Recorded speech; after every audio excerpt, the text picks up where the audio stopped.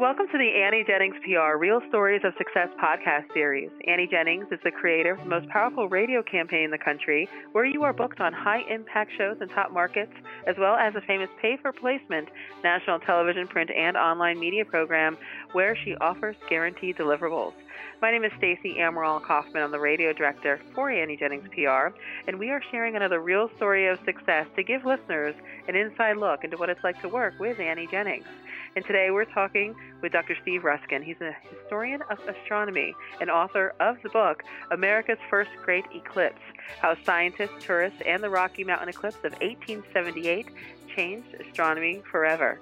Annie's team of publicists placed Dr. Ruskin with USA Today, Newsweek, CNET, Slate.com, CBS, and Fox Television, not to mention a major national radio campaign. He signed on for 18 interviews and was heard on over 650 stations. This includes big media brands like NPR, CBS Radio, Fox News Radio, iHeartMedia, Westwood One, and nationally, as well as in major markets like San Diego, Chicago, San Francisco, Philadelphia, Boston, Seattle, Portland, Minneapolis, and many, many more. So welcome, Dr. Ruskin. Hey, thanks for having me, Stacey. It's our pleasure. Why don't you talk to our listeners a little bit about kind of the beginning, why you decided to work with Annie and what feeling that you got when talking with her on the phone? Well, sure. Yeah. When I had this book that came out about an eclipse that occurred in 1878, I wrote it to time with the 2017 eclipse, which, of course, anyone who was around during the past few months of the summer of 2017 realized that's almost, other than politics, it's pretty much what everyone was talking about. And so I knew that a book about a past eclipse that occurred in America would be interesting. It was just a matter of getting the message out. And having worked in marketing before in the technology space, I knew the value of a publicist, but I had never, even though I've been published before, I've never really worked with a publicist for previous books or anything else I'd done. So I knew that I needed to do something, and so I just did some research online and came across Annie Jennings and a number of others and dug deep and even listened to some of Annie Jennings' podcasts like I'm doing now, and thought that she really seemed to be on top of on top of the book publicity, because I know that was one of her specialties, or the company's specialties, and so it made me want to give her a call and chat about what I needed, or what my objectives were, and that was great. I think she really got me right away. And when you spoke with her, Steve, how did you feel with her on the phone? You said you dug deep with several different PR firms. What was it about Annie that made you say yes, like the clincher? I think it was her professionalism. I've worked not only yes, I'm an author and I'm an academic, and I probably feel more comfortable in a tweed jacket, but I've also worked in the technology space, and I've also worked in the real estate space, and I understand what it takes to be a professional. I've worked with CEOs that are worth millions and millions on their own, so I know I've seen professionalism at all levels.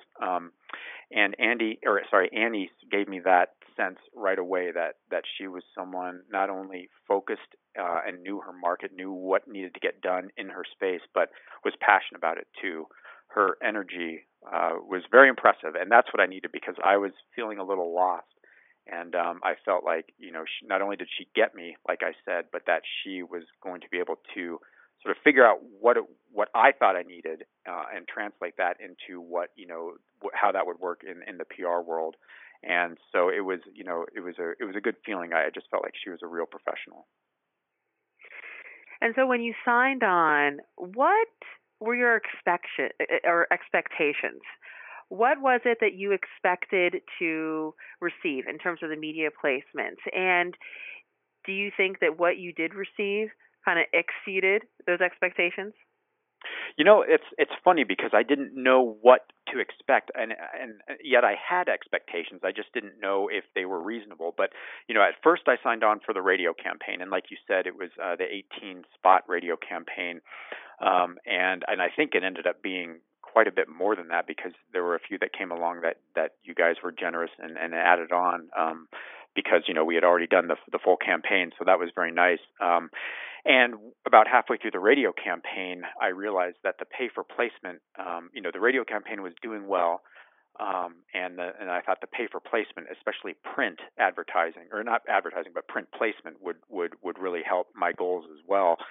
So I signed on for that with a budget, which again Annie not only worked within but exceeded, because there were a few things that she added on, just in addition to what I had already agreed to. So that was also very nice.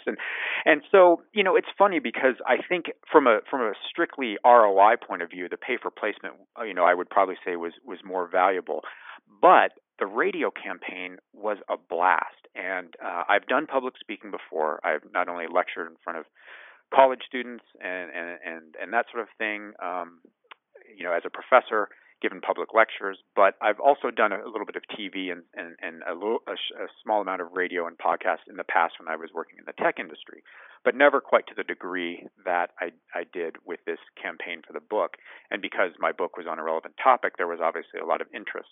I loved doing the radio campaign, and it really the sort of soft advantage, that something that you don't see an immediate return on investment, is that I had a lot more confidence in practicing sort of elevator pitches and knowing my material a lot more, which as the campaign went along really made me stronger, and I think impressed more and more of the folks I was speaking to, and like you said, the reporters from USA Today and Newsweek and that sort of thing. So in other words, the radio campaign, not only was it fun to do, but it gave me a lot of confidence as a speaker, and so I feel really good about the whole package. And did you think that you would receive so much added value? You were just talking about the investment was actually going to be my next question. But since you answered that already, Steve, since you're so good at it now, overall, I hope. Yeah, so good, right? So, such a great interviewee and guest at this point.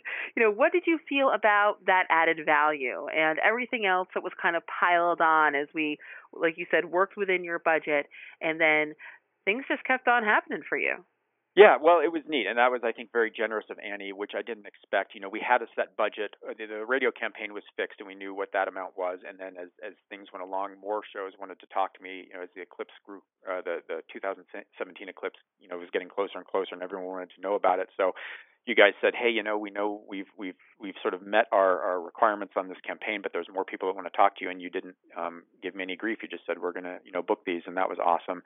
Same thing with the print campaign, which of course you're paying per placement, per issue, say per USA Today story or Newsweek story, and I said I would love to have as many as I could, but here's my budget, and you said fine, we'll do that. But the same thing happened. I mean, once we sort of met that budget, the press was still kind of banging on your door, which I think attests how good you guys did pitching me, but you didn't turn them away just because we had sort of reached my budget.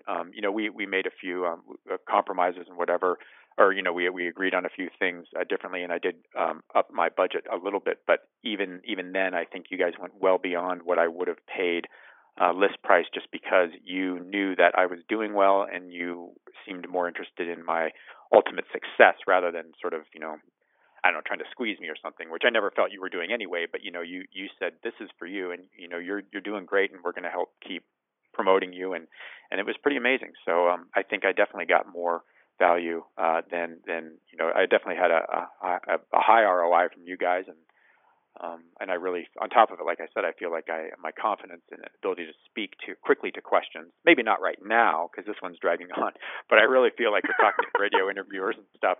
I was really getting down what they needed and giving them what they needed, and I think that's probably what brought more and more on. Well, absolutely. And, part of what we do at Annie is we try to prepare you as much as possible to be the best guest that you can be, and understanding what the media is looking for, and included in everything that we do, no extra fees for this whatsoever, is media training. And you did that through radio, also through Skype for a couple of television placements that we secured for you. So how do you feel about the media training and how that prepared you for this onslaught of media? Oh, it was great. Like I said, I've done a lot of public speaking before, and even some radio and TV, although that had been a long time prior to this campaign, so I hadn't done much. But I'm not one who's ever been really shy about that.